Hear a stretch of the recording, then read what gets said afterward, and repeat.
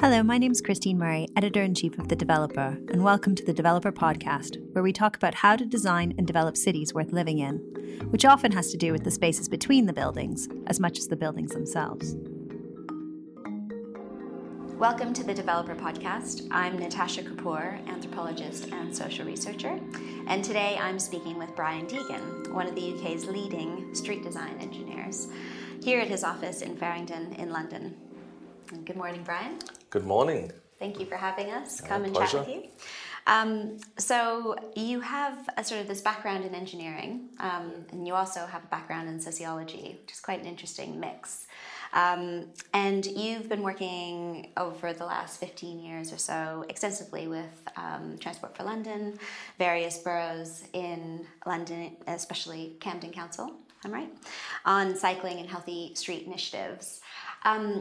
Would you say, it seems like you've sort of been at the heart of the shift from sort of car dominance in cities to including kind of alternative ways of moving around the city. How's that been for you, kind of to be sort of like really at the heart of it for the last 15 years? Yeah, it's been amazing. I've been holding on as long as I could, really. When I first started working in cycling about 15 years ago, it was completely by chance. I'd been working in finance and I wanted to do something that was a little bit nicer. And I turned up for a job and it was on the London Cycle Network, which I didn't know existed. And I was like, you can work in cycling? It was a real revelation to me because I'd always cycled and didn't know anybody was doing anything about it. So I basically said, I'll do anything, like just sign me up, and just started on that one. So really from that point on in like the early 2000s to now is trying to hold on to it and ride over, like when projects come and go and rise and fall and collapse and get cancelled and ruined and the drama happens, just go, well, where's the next thing going to come from? How can I still keep doing this? So I managed to stay working in cycling for those 15 years. Even if my job title and roles had nothing to do with cycling, I still worked in cycling and delivered schemes in that regard. So yeah, it's been a bumpy ride. Anybody that focuses on cycling is going to have a bumpy ride anyway. I'm one of the few that's managed to make a career out of it, but it's been big highs and crashing lows in that one. When the London Cycle Network went down, I went down about 7 layers in like the council hierarchy to the point where enough's enough, no one was doing cycling anymore, and it was only like, that's why I know I'm one of the oldest that's been doing it, because everybody else went off and did sensible things. So it's been a bumpy but fun ride, and I wouldn't change it for anything. Well, and your base is in London, and obviously you have lots of experience working in London, but today what we're really here to talk to you about is some important work that you've been doing in Manchester on the B network. Now, can you tell us what the B network is? Well, yeah, it is whatever people want it to be, really, but fundamentally we're putting a new walking and cycling network across the whole of Greater Manchester and trying to do it in as efficient but like a powerful and output-orientated way as possible, so we actually get more people walking and cycling. At its current kind of planned state, it's well over 1,000 miles worth of a network that we're putting in there. About 92% of the population will have ready, easy access to it when we get in there, and we're doing it all at pretty knockdown prices as well to get that kind of level of infrastructure. So we're going for cheap, dirty, quick solutions that have the maximum amount of input, really, and to get a whole network going, rather than perhaps planning it one step at a time and doing it like gold-plated, which might well take us 1,000 years to overcome all the time we spent on building around cars. So we're trying to address things quickly on a kind of mass level. So that's the B network. It's got a few different elements to it. There's a real focus on crossings, so acknowledging the severance that major roads cause to communities and allowing people to just get across that first and foremost. You could concentrate on resolving all those barriers, but again, that's the hardest possible route you could take. So there's a few of those barriers that we're resolving with massive transformations and huge pots of money and all the drama, but fundamentally it's about avoiding those and connecting up the majority of streets, residential streets, which are kind of all right to walk and cycle on, making sure that you can get from one area to the other, bound by motorways and A roads and stuff. So There's that, and there's also like a sort of filtered neighbourhood approach as well, where we work with the community and see what they actually want to happen in their area. So there's a whole sort of a range of things that they'd want, like school streets, play streets, like pocket parks, parklets, whatever they come up with. If they come up with multi-storey car parks, it'll probably be a no. But anything else that they come up with, we want to throw that aspect into it as well. So it's those three elements together. So it really is.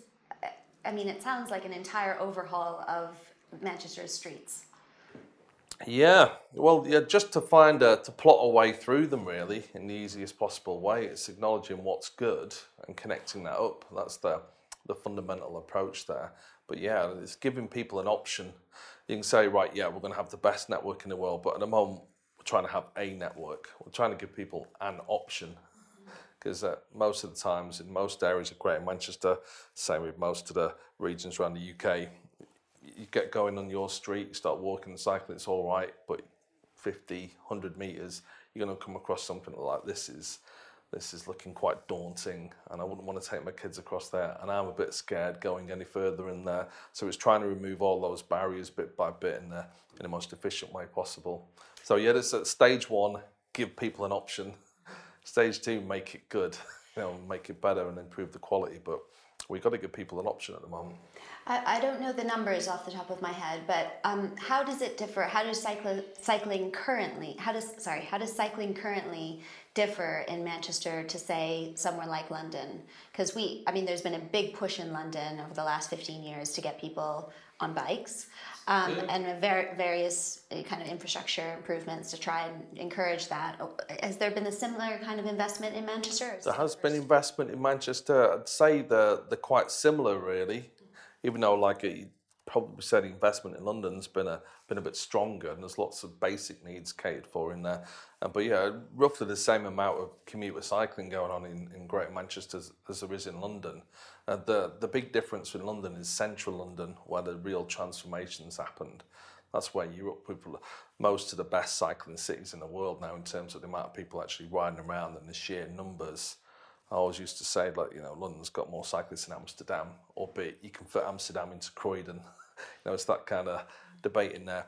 So there's certain avenues in Manchester where there's quite a lot of people cycling in there, but it's a little bit more dispersed, and it's more like the kind of outer London picture, which is still same as the rest of the country, fairly flatlining, trying to get some activity going. So yeah, it's a pretty good comparator. There's always differences area to area that work in different powers of the state, and particularly the mayors have different powers and different influences, and the money comes in from different areas. Like in London, it's kind of like Transport for London's got a pot, but you don't have to keep applying for different funding sources to get it in there. They've just got a pot of money that they can spend what they want. Whereas in Greater Manchester, anything we do, walking and cycling or road-based, it's all straight to the Department for Transport to make a case for it, along with all the other districts in there. So, yeah, there were differences in there, but the actual, it's the UK. The streets look the same. People in there.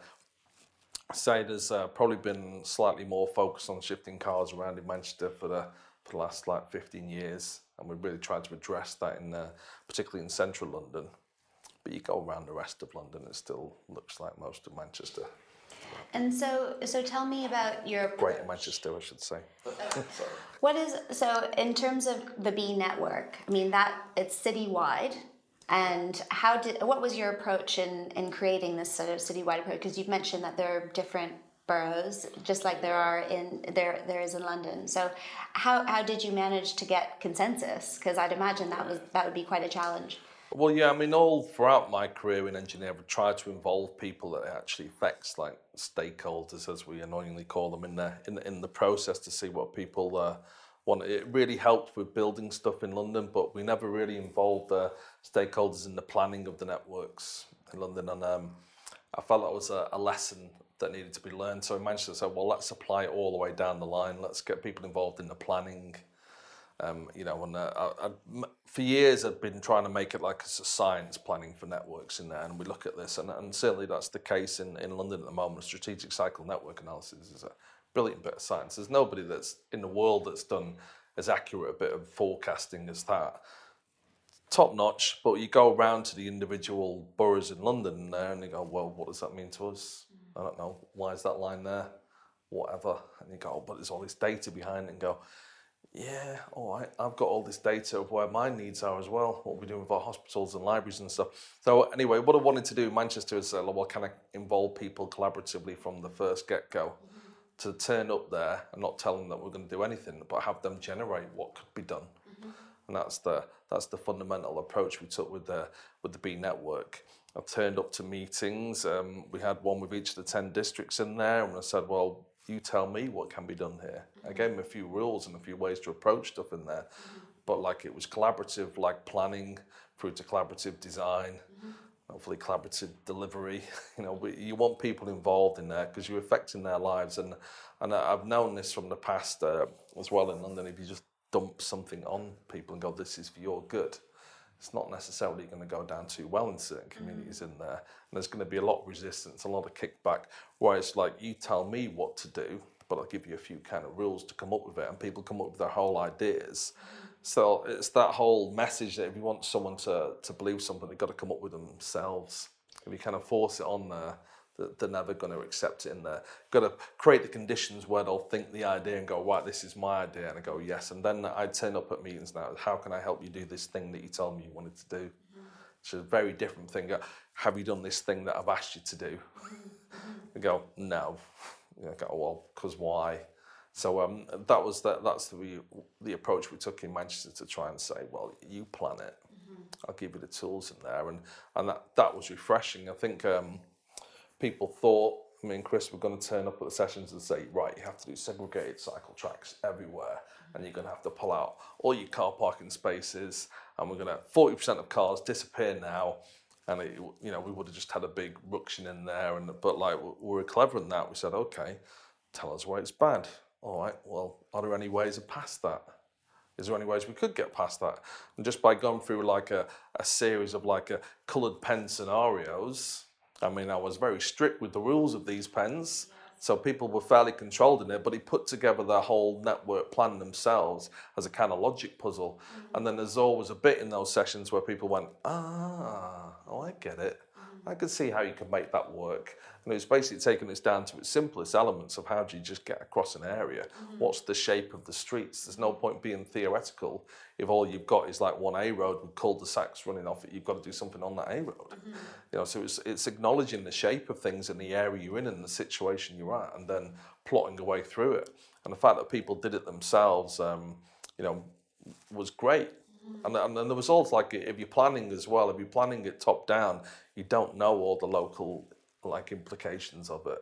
Whereas if you've got people in the room that have lived in that area for 30 years and can tell you every single thing in there, that's a lot of nuanced information that you wouldn't be able to find anywhere if you were planning in there. So it was really like provide the scenarios and let people come up with the options themselves, really, albeit in a fairly guided way. And it was like their ideas, but it was quite strict about the rules of the pens, as it were. And then Chris always starts his talk now, he never touched the pen. It's like one of the catchphrases of it. Like, we didn't, this is your ideas. And it's like, we kind of guided the approach. But for me, that's the way to work. And I've got all sorts of techniques for bringing that into design as well, which is where we're at now. And so tell me about Chris Boardman's kind of he's championing this project. He's been made commissioner in Greater Manchester to kind of lead the way on cycling and walking in the city.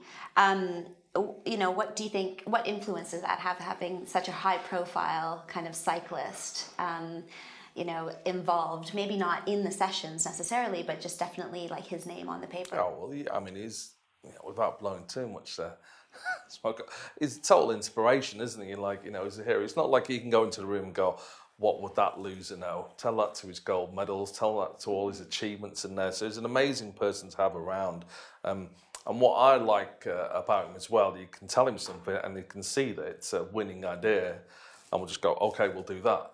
There's no messing around with people like Chris and that. When they're real high achievers in life, they kind of see the shortest way to do something and they want the effectiveness, and he's really driven by the outputs of it. So So that's great.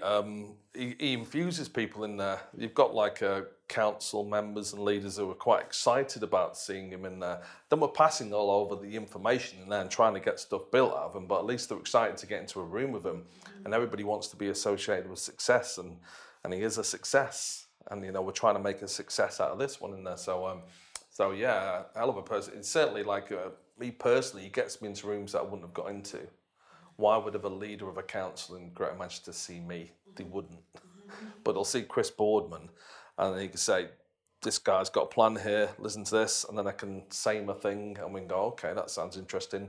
And it's a different way of engaging. It really helps at the kind of national level as well, that he knows the MPs and people want to be associated with that success. So yeah, you can't do without him. I made a case for years about the role of champions, like in planning and delivery, and and that was a lesson learned from London. When the London Cycle Network went down, we didn't have a champion. We had no political buy-in in there. There was nobody to engage with. We ran it as a pure project management exercise to deliver. And then when someone went, oh, we won't do that anymore, there was no one to say, hang about. Why are you scrapping this project? Look at what they've done in there. So yeah, I learned that lesson the hard way to get a real champion involved and stuff. And Chris is the best of the bunch, really. I think we'd all agree with that. So I think it's really interesting. Previously, when we talked about, you mentioned Sherry Arnstein's kind of ladder of citizen participation, and so it feels like you kind of understand that there's varying ways in which you can engage stakeholders. You can either involve them kind of at the bottom of the ladder in a way that's very kind of cursory, and you're basically just kind of informing them of what's happening. And then at the top of the ladder, you have manipulating's at the bottom. I know I didn't. Let's not shy it's away. Basically that's what you're doing. Cool. You're involving them in something that is going nowhere. There's no real power at the bottom of the ladder, and at the top of the ladder is very much about kind of citizen power and engaging them in trade-offs, so that you're very much giving them the tools in order to say, what goes and what doesn't go, and so I'm interested in what's happened since those initial. Well, first of all, who were your stakeholders, and who did you invite into the room? Because that's an important decision to make. Who's around the table, and how did you decide who was there? Well, we left that up to the individual districts to decide. We suggested groups of people that would be interested, like local walking groups and cycling groups and business owners and councillors and town centre managers, police even. So got a stakeholder list of potential people. It could be residents groups in there, but we left it up to them to decide, so they could control it, because they know the nuance better than we do. Okay. As long as there was some representatives from the community in there that kind of knew the area, then it worked well. And like I say, it's like knowing that with the staff as well. So you want someone from the regeneration team, you want one of your engineers, you need one of your land use planners in there, you need someone from public health in there. So yeah, we gave them all this list. That these are the sort of people we're looking for, but you decide. I think people, if they're involved in anything to do with like local authorities or decision making, should know at what point they're actually affecting the decision. And it should be transparent and honest. I'm involving you just so I can say I've just involved the stakeholders. That's really what we're doing here. I'd like to know that if I'd took time off work or came into the council and took my evenings not watching telly to go in and have this big discussion, and I want to know the effect that I can actually change it in there. And I think people do have a right to know that in there. So yeah, putting that over, I've been going around the last month, meeting them all and talking them through that kind of ladder and how we effectively do consultations. And, it hits hard with people going, we all know we're kind of being a little bit shifty in some areas, and when the exec members already approved it in there, then you kind of just running through the motions. But I think fundamentally, if you're going to be a civilised society, you've got to consult properly. And people who live there that you're actually going to affect do have a right to change things. It sounds so obvious to say that, but that's never really been the case in the engineering industry, particularly when it comes to highway design. It's just done because shifting cars is good. There's been this whole fat assumption sat over everything that's just not true. But that's the assumption that guides everything we're doing. So I live next to the M1. No one asked me whether putting another 2 lanes in it was a great idea. It's just because it's good. Shifting more cars around is what everybody wants. So crack on, and then it's just running through the process of doing it in there. When you start actually changing and reallocating space towards people, then yeah, you've got to involve people in there, because you're trying to promote a change and a shift, and that's always going to be dramatic. So to do that in the most open and transparent way was what we were about. How often do you see that happening, as far as in your line of work or otherwise? Is it becoming more commonplace, or is it still very rare? Still, the engineering industry is pretty poor on this still, I would say. So yeah, I mean, I've done a path least travelled coming from sociology to engineering in there, and trying to get these stuff embedded. It's getting more so. But generally, I still think the state of consultation across the UK is poor, and we're trying to improve it in Manchester. There's a few places in London that do it really well. And we kind of tested this stuff out there, and you'd say Hackney and your Waltham Forest and your Camden do pretty decent consultations. But even with them, the stuff that kind of just seems to go through, where was the right of reply on stuff. So yeah, I think we've got a long way to go on that side of things. But what I wanted to do in Manchester was set it off pure, so there was no who's working behind anybody's back. There's no secrets in the project. We're not we could have been developing for 2 years on the plan and then gone voila. But from my involvement to us having a £500 million published plan was about 4 months. So that normally, to make that kind of level of investment and planning, yeah, people have been looking at, there's so much data, and on that kind of scale, 1,500 miles across a whole city region, how do you plan that? It would have been epic. A 500-page thing that took hundreds of people years to get into.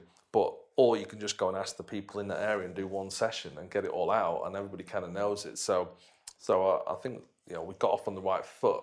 It's now keeping that going. Yeah. Well, exactly. So when did you have the sessions? How long ago was that? Last November. So not the one, but the one before. Yeah, so quite a way ago. And where are you at now with the project? And are you still in touch with some of those original stakeholders? Are they still included in the design process? Oh, absolutely, yeah. So once we'd done those sessions, we knew it wasn't perfect. So we went onto the website and we published, here's the initial things that people thought might be possible in your area. And then we had 4,000 odd responses from the general public. So that was the first stage. So then is it right? So the people involved in those sessions, yeah, we needed them to get going. And to a large extent, some of the people that turned up were quite willing, but weren't really organised. So it's a question of keeping in touch with them. We Chris instigated and worked to set up kind of new campaign groups that would help us. Because from our side of it, and others an engineer going, why are you setting up groups to criticise us? I had this the other day when I talked to a whole bunch of campaigners about how to be more of an activist and actually get stuff done. And I go, why are you training people to criticise us? And I go, because you need it to stay honest. And there's places that campaigners can go that I can't go. When I'm working in Manchester, I'm a civil servant and it's Official Secrets Act and you're doing the project in there.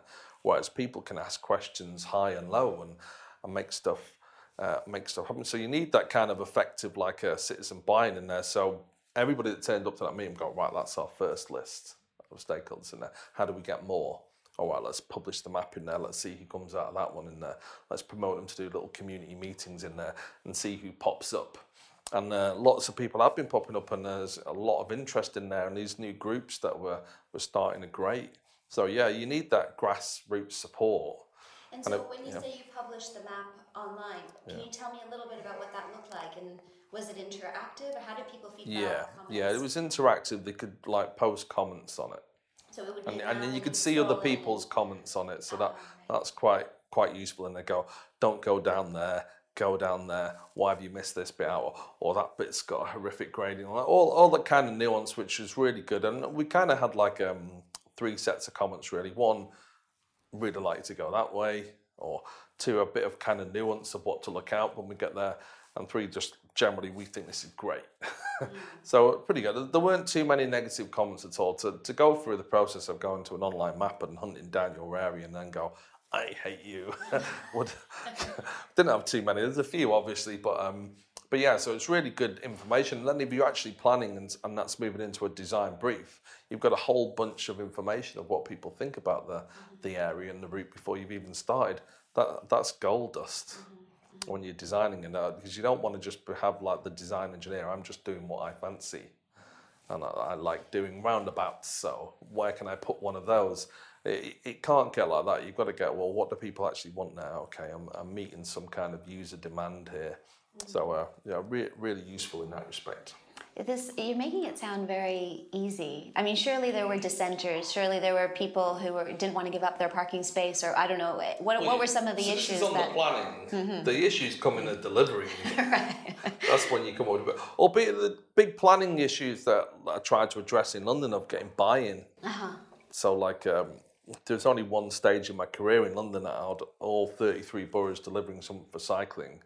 And then, literally, to the month, the whole project got scrapped. It's like, I'd nailed it in there. I had up to like half the boroughs engaged, most of them kind of, half not, and some really only temporarily engaged as well. So it's not a great scene. It managed to, because we did the planning that way, all 10 districts bought into it and signed up to it and had their plans in there, and have all been pitching in, and I'm trying to do stuff in there. So yeah, it's like it's easy when you've learned all the lessons the hard way over 15 years of trying everything and you've got to go, why do I keep headbutting this wall in there? Let's try a different approach in there.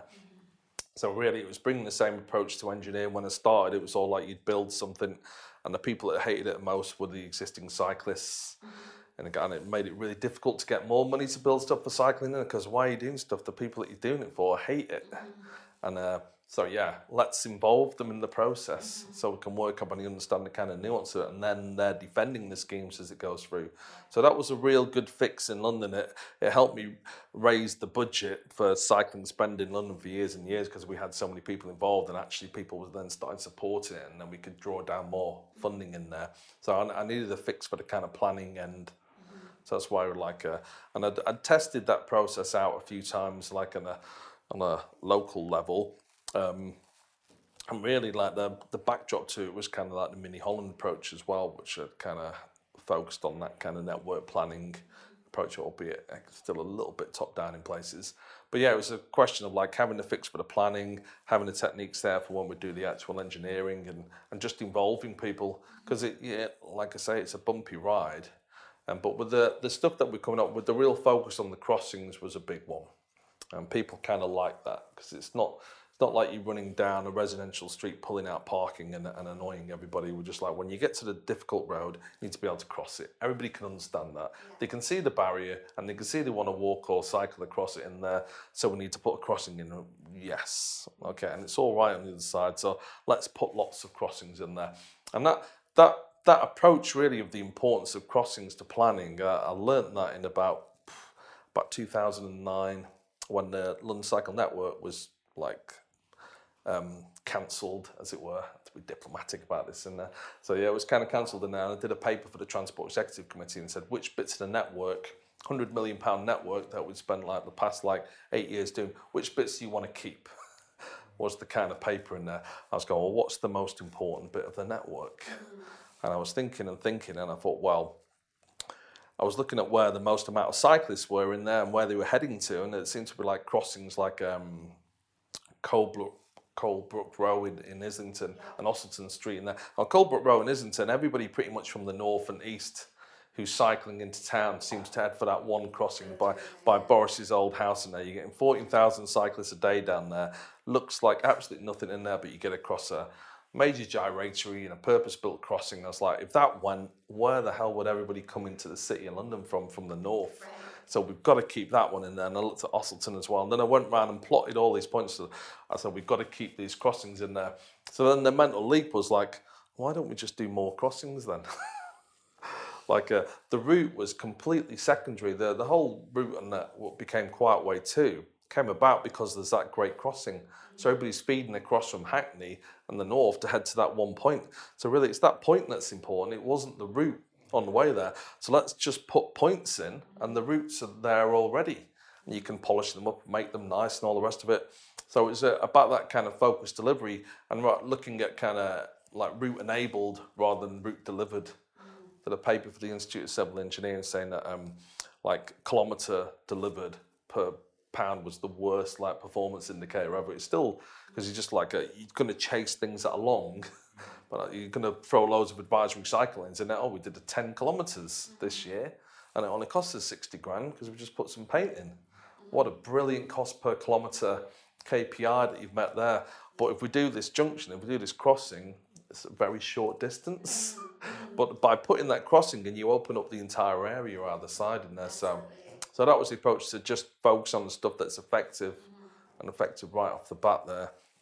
So just to finish, I wanted to ask you about the rules, because one of the things I came across online was one of it seems like they were almost Boardman's rules. Like there were certain things that he put in place as well, like the notion of the 12-year-old rider. Yeah. So the idea that if a cycle route isn't good enough for a 12-year-old, then it isn't good enough, which I think is really interesting. And so it's almost like injecting the room with these people that you need to bear in mind, like as part of the design process. So even if the 12-year-old isn't at the table, you're still thinking about kids, or you're thinking about kind of that type of cyclist. What other rules did you infuse the room there's with? quite a few. I mean, Chris is really good at distilling things down to the point that people totally understand and get it.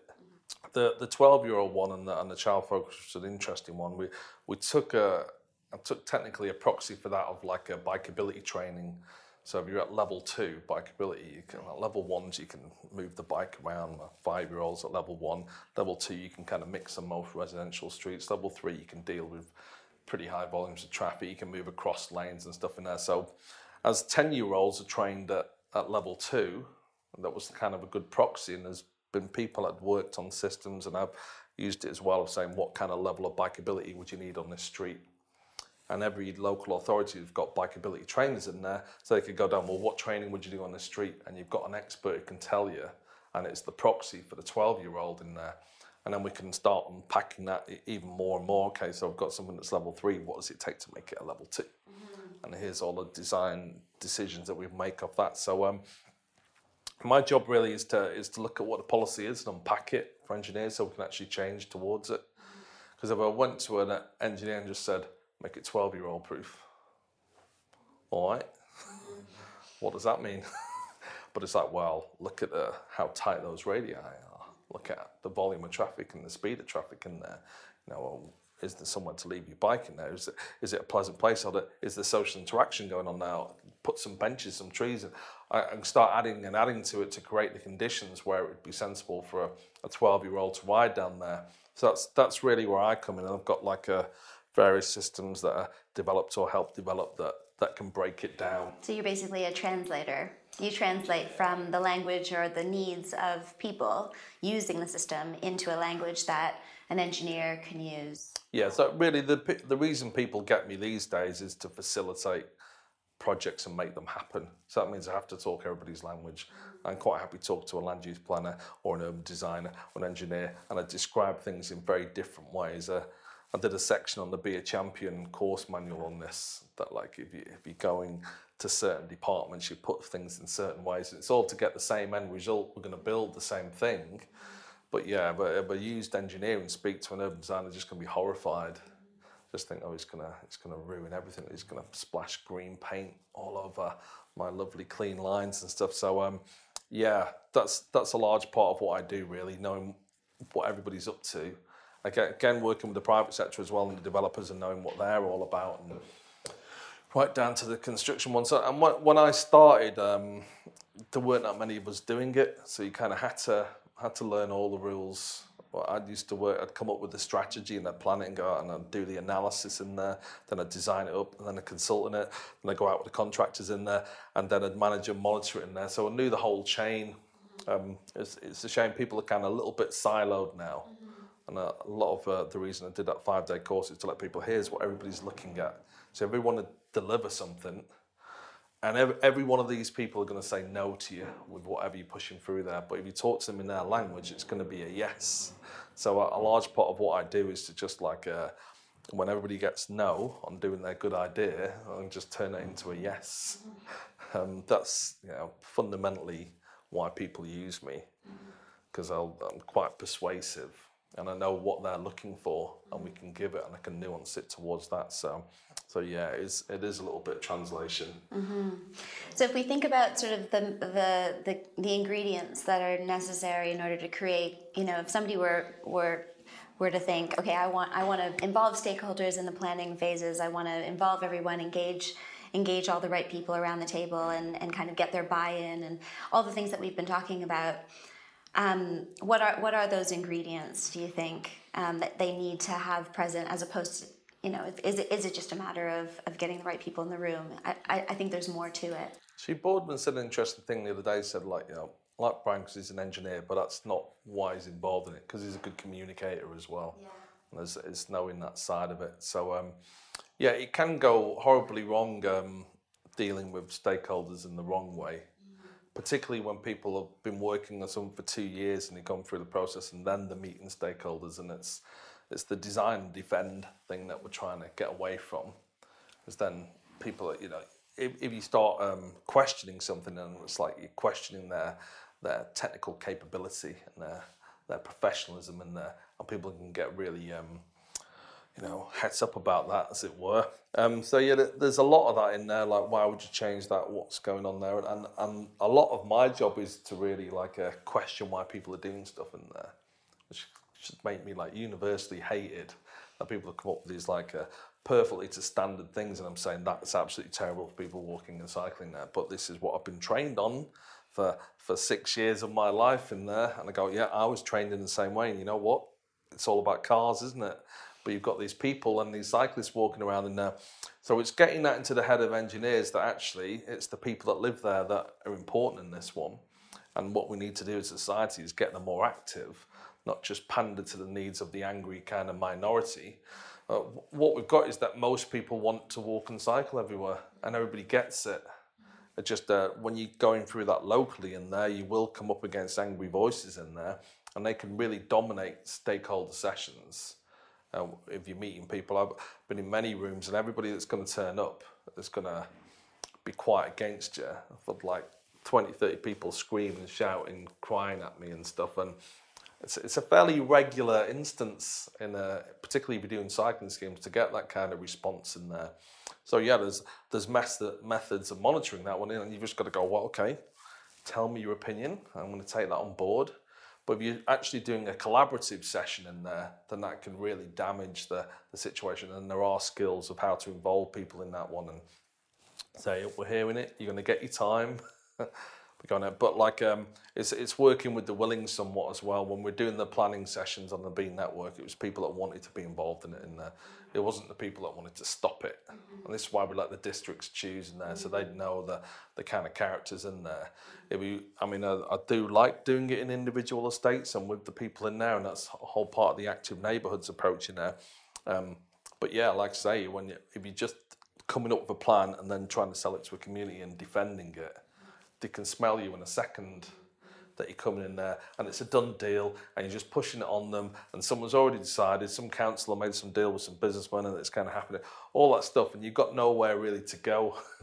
But if you're turning up and it's something that you work with the local community on and it's their ideas, we've learned a lot of those lessons. Waltham Forest is an interesting one. They put out postcards to the local community and say, what do you want? And then when they turn up at public sessions, then they go, why are you doing that? Nobody wants that. And go, actually, 12 people asked for that one. Yeah. And they all live on your street. It's a completely different approach now to just turn up going, I've thought of this in a silo because I was asked to look at it by the people in strategy, and now I'm trying to defend it to you, and you just sat there just taking the grief. So yeah, it's been getting off on the right foot and maintaining that kind of a approach in there. I was first trained in government in the open government era, and it's all about being transparent and open. That's not so much the case anymore. But I bought into those principles, and the way I've always designed and always worked on stuff is go, well, look at what the policy says. There's a lot of what we do here at Urban Movement in there. When people are going, why are you doing this crazy walking and cycling stuff? I go, read your policy. This is a policy that your chief exec signed off on, that all the MPs, and it's all there, walking first, then cycling, then public transport. Cars are right down the bottom, so why are you putting them on the top in every single decision in there? So yeah, there's ways and means of going about it. What we've got is that everybody wants us to do this stuff, but a few people are kind of stopping a lot of things happening. That's the sad thing, and that's why I think people involve people like me, because I'm just going to get it done anyway, because I know this is what people want, and involve and have tools and have evidence and data to back it up and go through. So that's how we get stuff done, and it shouldn't be this hard. And my dream scenario is we'll know what we can do, what we can design in right context, and you'll just do it. And then you won't really need someone like me to kind of oil the wheels and to take all the flack and to push things through. It should be like, this is just the way we design streets. And we are not there yet.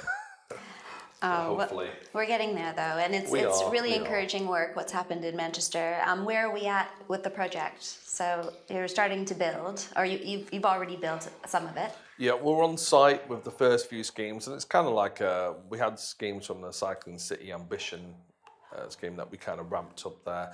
And when I went and met the senior people at Transport for Greater Manchester, said everything changes now. There's not a scheme that isn't related to this project. We've got a complete change of focus. So there's bus schemes coming in that we're involved in that work great for people walking and cycling in there, and a whole lot of stuff that's about improving capacity for motor cars in there. We've gone, okay, well, you maybe don't need that much extra capacity. Let's put in some pedestrian crossings and do stuff like that. So to an extent, there's quite a lot that's coming through there. It's not just the stuff that's related to the B network stuff. Everything's got to change. It's a complete different approach in there. Yeah. It's got to be integrated from the planning, from the council side. That's my next focus, really, to look at land use planning and development and how that kind of feeds into it and make sure they're lined up, because it's got to be a system approach. But there was a really interesting bit when they were doing the Mini Hollands in Waltham Forest, that they went from having a Mini Holland team to being a Mini Holland borough. They might have called it Walks Up, but everybody was just working towards that aiming now, whether they were planning or regen or like a refuge collection. They all kind of started working to it, and that's what we got to get to in Greater Manchester in there. But yeah, so stuff's hitting the ground. There's more stuff coming through there. I'm trying to get a handle on everything to make sure it's steered in the right way. But eventually, when people kind of know it and they've done a few things, it should just tick itself over then, and we can start, transforming the city. This podcast has been brought to you by The Developer. Produced by Simon Mercer, with music by Fortet. I'm Christine Murray, and you can reach me on Twitter at @TCMurray. If you like this podcast, you should check out our upcoming Festival of Place on the 9th of July in London. Go to festivalofplace.co.uk.